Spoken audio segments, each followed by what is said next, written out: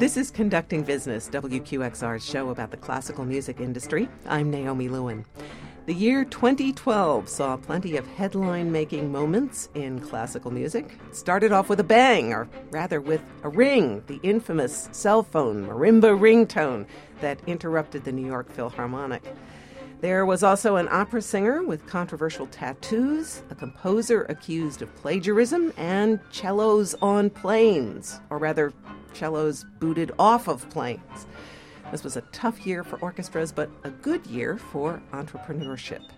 Joining me to talk about the past year are Anne Midgette, classical music critic of The Washington Post, Steve Smith, a classical music critic for The New York Times and music editor at Time Out New York, and Heidi Waleson, a classical music critic for The Wall Street Journal. Okay, so we're going to try and take this by categories, starting with your biggest musical surprise in a positive way. Heidi, let's start with you.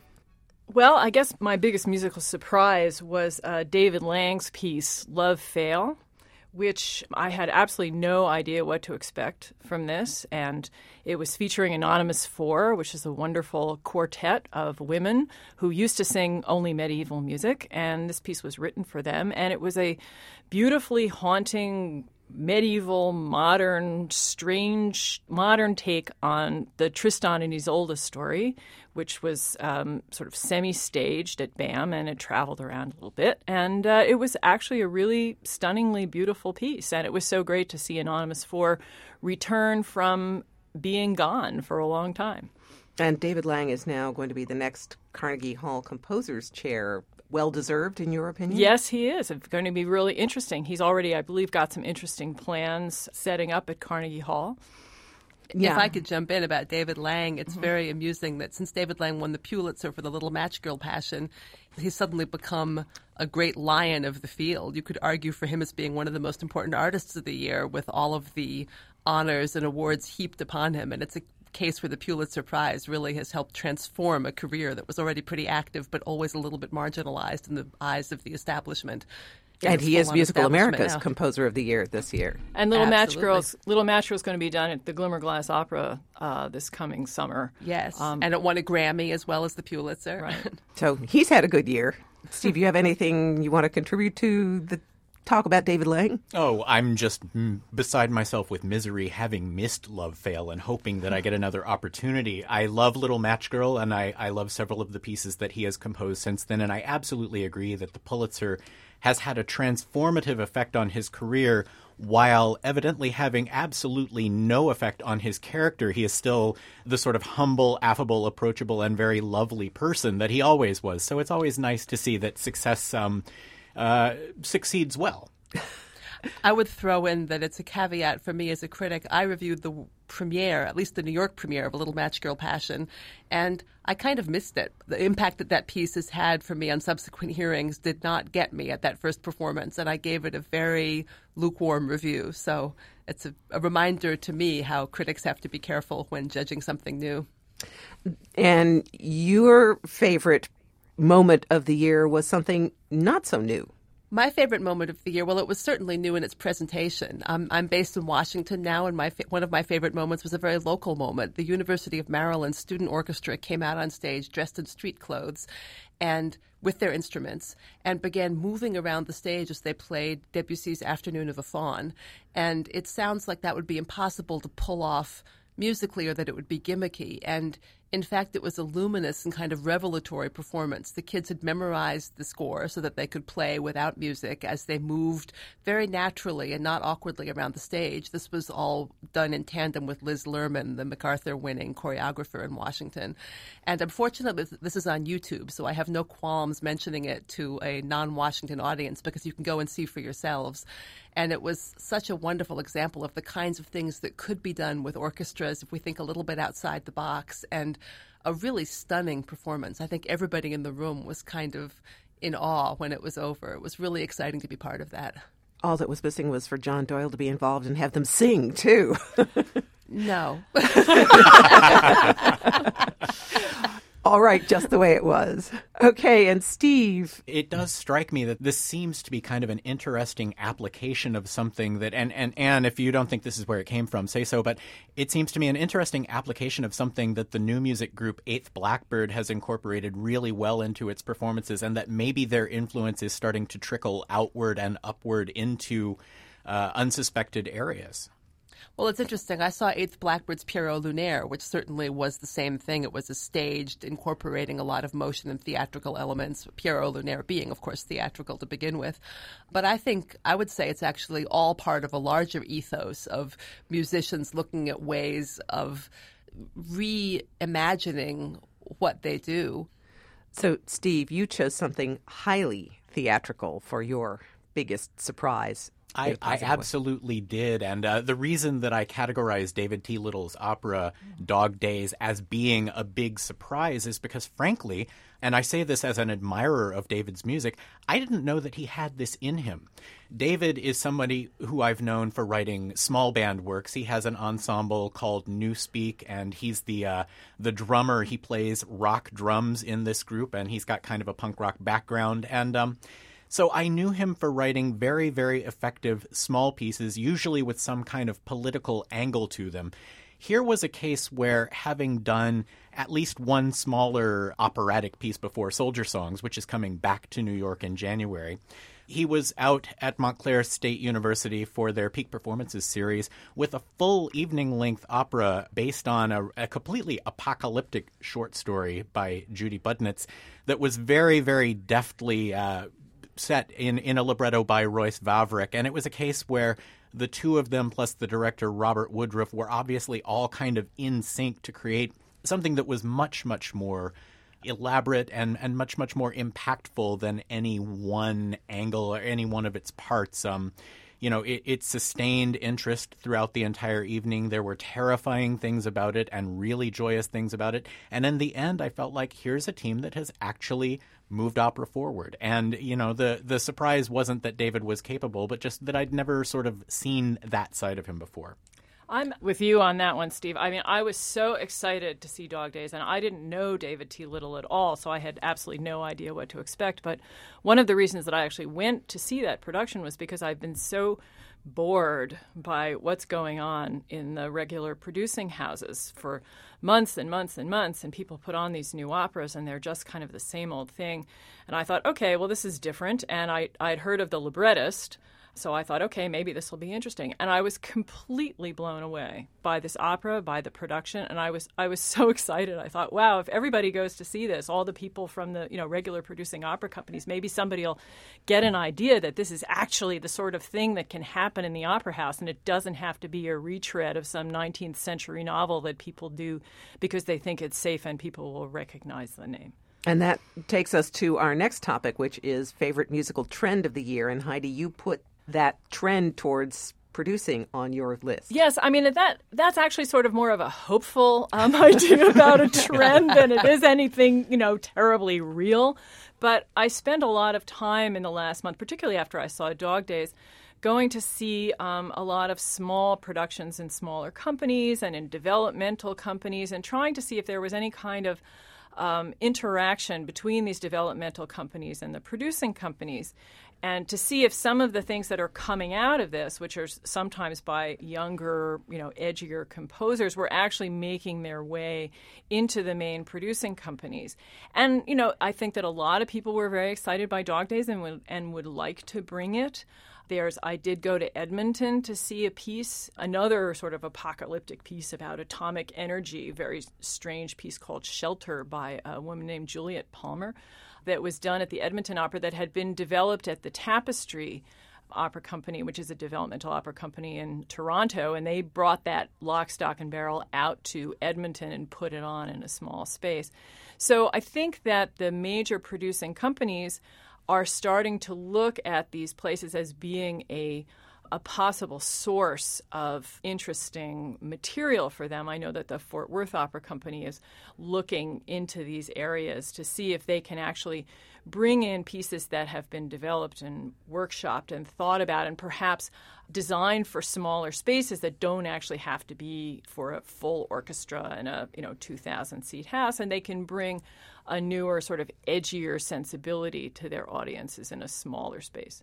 Steve, I think there's no Dan? question that that some of the most exciting stuff in opera that's going on is going on in smaller spaces, and some of the most innovative thinking. I mean, even the Opera Company of Philadelphia used to be a more conservative house, and they're expanding their chamber program and doing newer works, and that's a really exciting development to see. Although I would add that, as Heidi said, opera has been very, what Victorian novel can we set now, what movie can we set now, and that's actually a big regression. That I think there used to be a lot more of the experimental spirit 15, 20 years ago. It would be great if we could see a trend toward reanimating or connecting the spirit of the producing companies with some of this experimental stuff that's happening.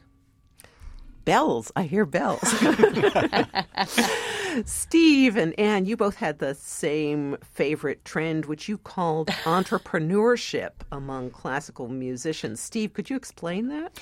Well, I'm really thinking about something that sort of comes very nicely out of what Heidi was just talking about, which is that people confronted with a sort of stodginess or an intractability in major companies are just putting on the shows themselves or doing the kind of programming that they feel ought to exist. I think about ICE, the International Contemporary Ensemble, whose founder Claire Chase won a MacArthur this year and richly deserved.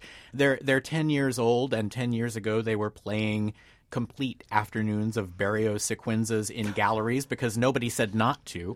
But they've sort of gone from there to become a really intrinsic part of New York's musical ecosphere, so to speak. I mean, they're certainly ensconced at the Mostly Mozart Festival now. You know, Jane Moss has made great use of them at Lincoln Center. They're playing with the big stars, but they also haven't lost that sort of entrepreneurial gumption, and they're still, I mean, this is a little bit of a dated reference, but last night they threw their 10th anniversary party at a bowling alley and had little rogue performances while people were throwing the balls. So it's just kind of, it's a refreshing attitude, and I find that it's catching. You know, their ensembles are popping up everywhere and putting on interesting shows in interesting spaces, and interesting spaces are appearing to accommodate. None of this is new, but it does seem to be really concentrated. And it also, one thing that I would add is that institutions like Lincoln Center, who we just mentioned, like Carnegie Hall, which seems to have a loose affiliation with Le Poisson Rouge on Bleecker Street now, the institutions are paying attention and sort of beginning to cherry pick the best of what's out there among the independent sphere. Well, I concur with a lot of what Steve said. I would throw in that this is not a New York phenomenon. ICE is not even a New York phenomenon. Absolutely. That, you can see it in Washington. You can see it in Chicago. The idea that you have a flexible ensemble of musicians able to play different kinds of music. And, you know, when I say entrepreneurship, I was thinking very much of what Steve said, and also the fact that a conventional musical career holds less promise for young musicians and less appeal. People are growing up polymathic, polystylistic, loving different kinds of music, and going into a career where you just play Beethoven and Mozart over and over again, as wonderful as that is. I'm not slamming Beethoven and Mozart, but it doesn't have the same appeal, and there are not the same kinds of jobs. If you look at what's going on in orchestras today, it's become acknowledged in the field that this kind of thinking is important, and you have quite large institutions looking at ways of making themselves more entrepreneurial. All right. So from the favorite musical trend of the year, let's move on to your biggest disappointment. And what's interesting, I found, is that everybody put, in some way or another, opera on this list. Heidi?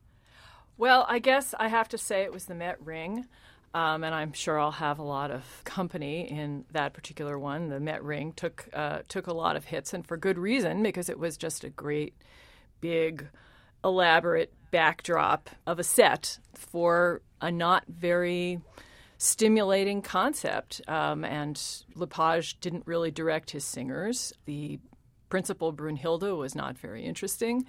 And it was just a really enormously disappointing waste of resources to just have an enormous machine and nothing really going on except for an occasional pretty picture. Other comments on this? I would say that the Metropolitan Opera in general, although I feel like I'm always taking pot shots at it, I mean, it still is the biggest enterprise we have in America, but they seem to have a really difficult time figuring out how to make a production work, and the kind of formula that, we're going to bring in new directors from outside of opera and put theater in their hands. For one thing, it's not new. That's been going on in opera since the days of Rudolph Bing, in various forms. And for another thing, it's not working very well. There have been a lot of really lackluster productions, and you go and you get all geared up, and maybe this one's going to be good. And they've had a hard time delivering. I did not see the Ballo and Mascara, the most recent new production, which got mixed reception, but was interesting in that I think a lot of people were at least intrigued by what David Alden, formerly Somebody Everybody Loved to Hate, did, because he actually is a director who knows about opera. And funnily enough, the more you know about a field, the better able you are to work in it. It does work that way. Steve or Heidi, did either of you see the Ballo? I did see the Ballo. I didn't particularly care for it. I thought that it was, once again, trying to be slightly transgressive, but probably not transgressive enough. Right. And that seems to be kind of the way that those productions work. They sort of put a little toehold into the water of doing something a little different, like, trying to make the Elixir of Love be about the Risorgimento. I mean, I'm sorry. If you're going to do it, you just have to do it the whole way and say, okay, this isn't a sweet, bubbly, fun opera. It's a dark opera about the Risorgimento, and just go the whole way. But, they didn't do it. And I think they're really afraid of intimidating their very conservative audience by going too far.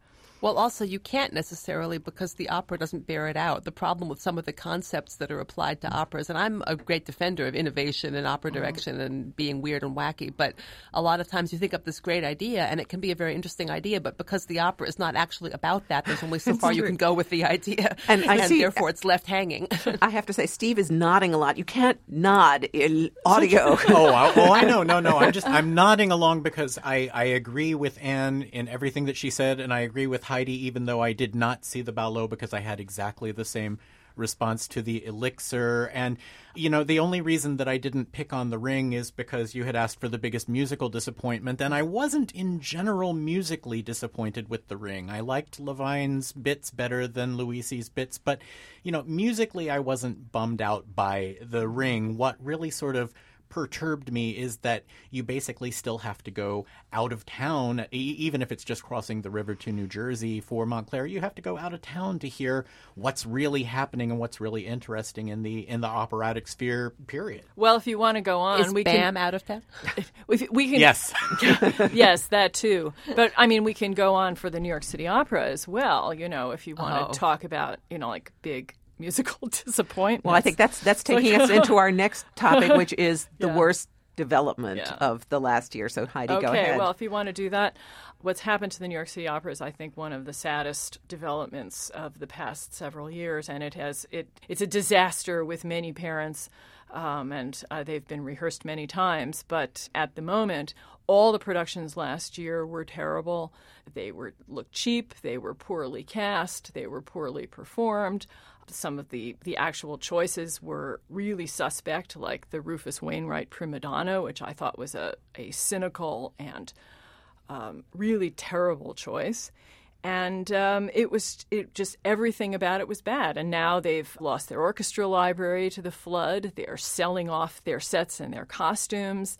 Maybe there are a couple of things that are coming up for this season that, might conceivably be a little bit more interesting. But if they're still produced on the cheap, the way everything was last year, I can't see that this company has anything very interesting happening for it in the future. Does everybody agree with that? Because there were critics who liked the Così or the Telemann. I wanted to see the Così, but there weren't enough performances to accommodate. I mean, that really upset me. The one critical success that they stood to have in the season, clearly because it was precedented by their Don Giovanni, which was very good in my opinion, at least. They only gave maybe 6 Cosìs, and I couldn't get there. Well, and of course they don't have a home house anymore, so their entire definition as a producing company has changed because they're kind of itinerant around the city now, which puts them in the same position as a lot of other smaller companies like the Gotham Chamber Opera, which generates a lot more excitement, certainly on a regular basis, at least among audiences. Anne and Steve, for your worst development of the year, you both cited what's happening with American orchestras. Steve? It's a little alarming that Steve and I are dovetailing quite so much. We didn't talk beforehand. Oh, but we always did that, Anne. That's why the town's not big enough for both of us. And I'm going to, I want to let Anne take the run on this one because I've actually had a change of heart just in the last day or so. I mean, I do absolutely believe that the crisis in American orchestras is fundamental, but I found something else closer to home a little bit more hurtful in the end. Okay, Anne, talk about... Well, my sense about orchestras is, while it is sort of tragic and deplorable that there have been so many lockouts, strikes, seasons disrupted. The Minnesota Orchestra, one of the really exciting orchestras in the country, is still not playing. St. Paul Chamber Orchestra. But the really annoying part is that all of this was foreseeable. The management seems to be acting as if, oh my goodness, all of a sudden we're having these financial crises. Well, the financial crisis, as we all know, began in 2008. It began earlier than that. There have been problems for years. And there's been a sense of pushing off the inevitable that's been kind of mentioned in the press every time a new contract is signed that puts the difficult moment off for another 4 years. Well, all of those difficult moments have now come home to roost, and orchestra managements are trying to cut 50% out of the budget. And it may be that you have to do that and you have to slash salaries. But the fact that this wasn't better prepared for or thought out is a real indictment of the way that orchestras do business. This is not the way to run a company with budgets of more than $1 million. It's kind of scandalous. And people should be taken to task far more than they are being taken to task. Okay, so Steve, now we're all waiting to hear what was even worse than... Oh, well, I hope I live up to expectations. The more I think about it, the more my low light of the year had to be the fact that the local entrepreneurial record label and fledgling concert producer New Amsterdam was so thoroughly devastated by Hurricane Sandy in October.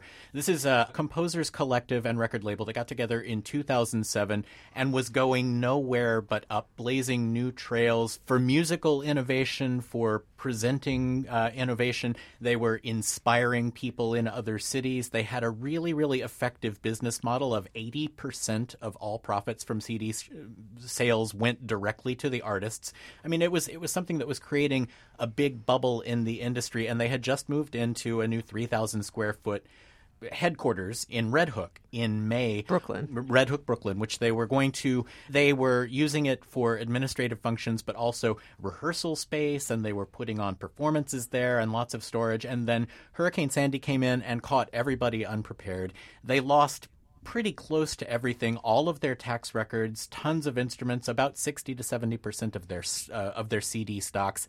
Toxic mold is going to be a problem. Ruined drywall is a problem. It's just going to be a very, very long road for them to get back up to speed. And what makes it especially painful is that I've actually been doing a little bit more homework over the last few days after going to Chicago to see a very successful benefit concert for New Amsterdam on Sunday. And what's really hurtful is that they were actually on the verge of expanding. They were starting new partnerships to tour all over the world and take their influence international. They were actually beginning to build partnerships with orchestras in America to bring some of their musical influence and some of their DIY expertise to those ensembles, to those institutions. So all I can do is just sort of hope the best for their recovery, because they were making a tremendous impact in this business and still stand to do so. Okay. Let's try and end this on a more positive note by talking about your favorite artists or ensembles of the year. And Heidi, you had kind of a surprising choice. Well, I was very excited. Just a couple of nights ago, I went to hear the Juilliard Historical Performance students.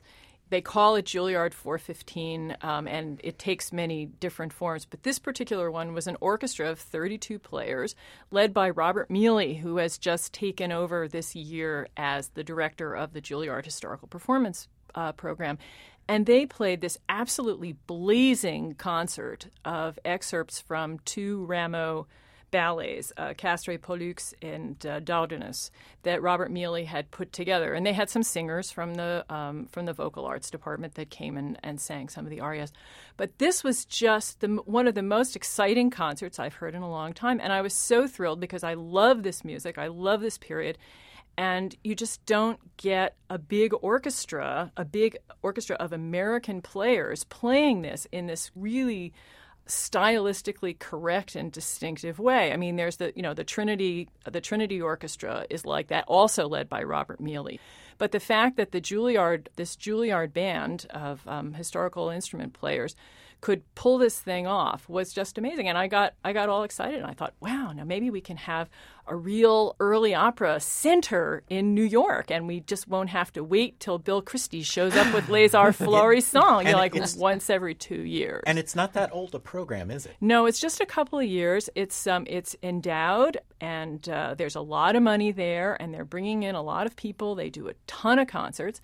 And they're really working well with the instrumentalists. The only thing is that they haven't brought the singers in yet, because the vocal arts program is really, they do some work with the singers, they do some operas, but I don't think that they get the level of stylistic coaching in the vocal arts department that the instrumentalists are getting, because the vocalists are not really part of the HP program. And I understand also, I'm forgetting the name of the ensemble that played over the last weekend, but already students are graduating from this Juilliard program and forming independent early music groups that are playing around town now and being entrepreneurial and putting on their own concerts. So there again, a wellspring of new energy to sort of invade New York.